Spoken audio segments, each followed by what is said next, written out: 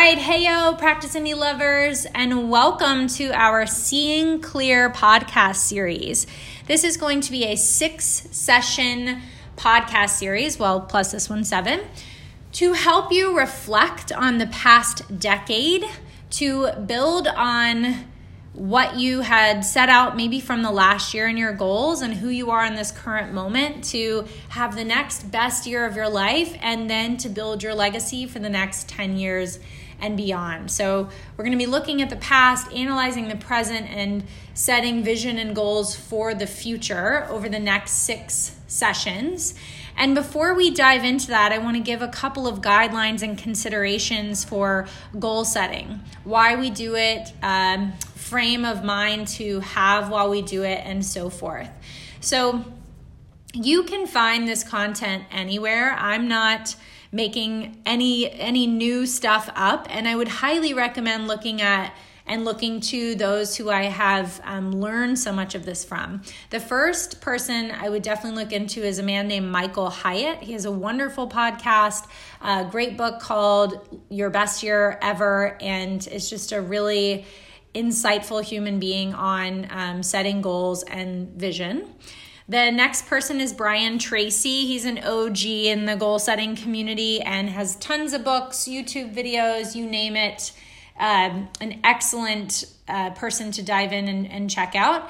And then another old white dude who's really good at goals and vision is Stephen Covey. And I highly recommend the 7 Habits of Highly Effective People if you want a really great starting point of living with purpose and intentionality.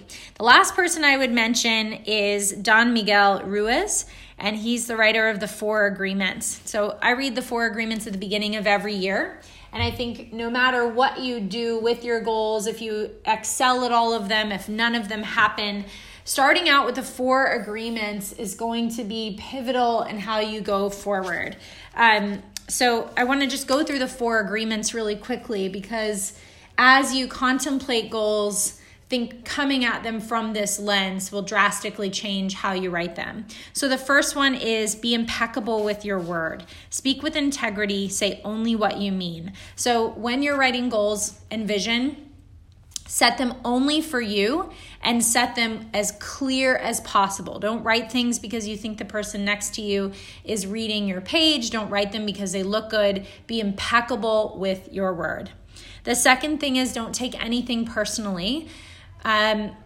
Setting goals is like having children. It's like your heart walking around outside of your body, and you don't have a ton of agency once you put it down as to whether it's going to perfectly pan out or not. So don't take anything personally that doesn't happen.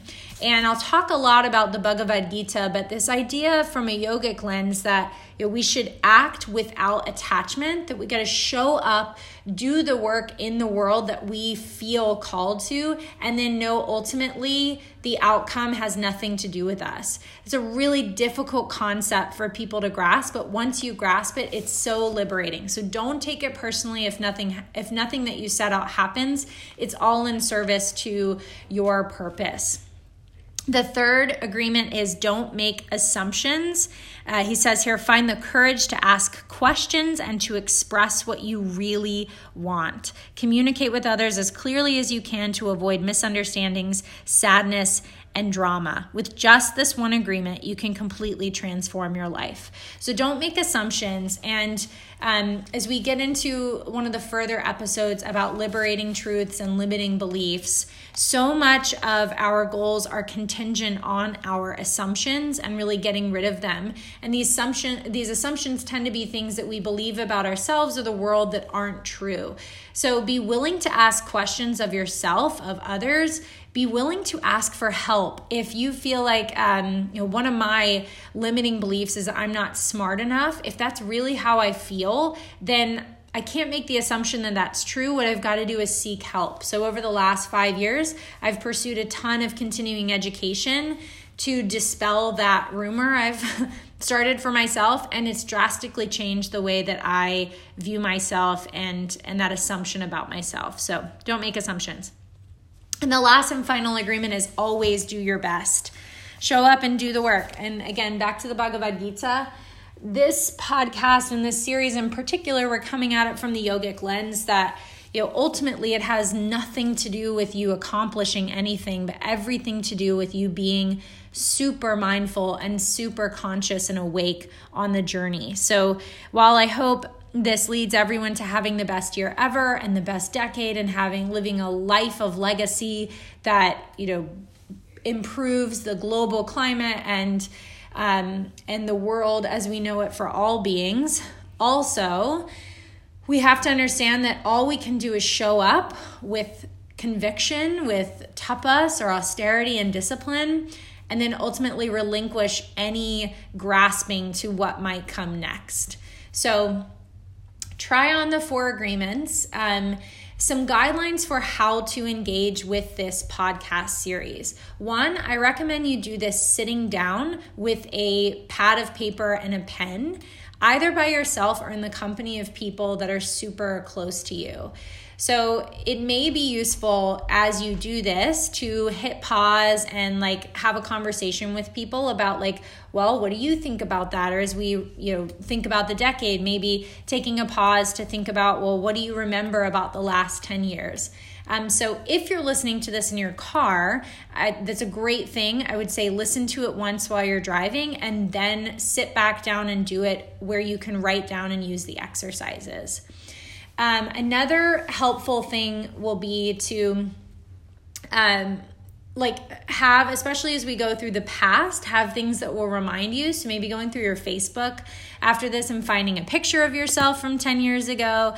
On Spotify, there are 20 Teens playlists, maybe playing some music that will help jog your memory. And then as we go into visions and we go into more of the present and future thought, maybe playing some music that is generic. One of my favorite playlists is Lush Lofi. So when you pause and you're doing the exercises, play one of those playlists to help spark your imagination.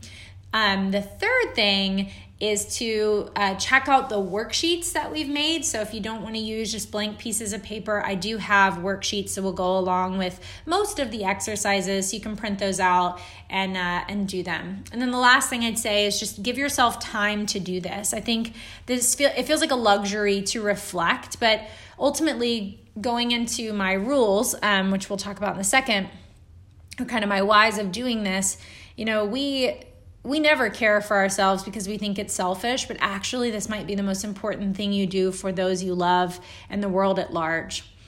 So really give yourself the time, maybe 2 hours to get through all of this and really process and do the work. I will invite you, right before I get into my rules and we dive into the content, I'll invite you to 2 different events and workshops that we're running here at Practice Indy that will help you embody your goals and your vision more and really get clear. So the first thing is December 6th through the 8th, we have Nataraj Chaitanya coming back. He is a fantastic teacher who's been practicing with gurus and swamis since he was a teenager. He's going to be coming to teach us through the lens of tantric yoga or Kashmir Shaivism, how we can embody our purpose utilizing the gifts we've been given in this life. So it's a very life-affirming viewpoint, and we're going to go through different practices to help us embody who we want to be in the world and how we can use our yoga practice to further our purpose on this earth. So highly recommend that. I'll put the link in our I guess they're called show notes for how to get information on that. But it's December 6th through the 8th, 2019. The second thing I'd invite you to is January 1st of 2020. We'll be doing a community-wide goal setting. It's free to our members, or $18 for a drop-in. We'll be basically going through this process, but I highly recommend that you do it both through this and there. Repetition is going to be key in you getting clear on what it is you want, who you are, and what you want to create in this world. So I'll close up with my 3 whys/guidelines for this.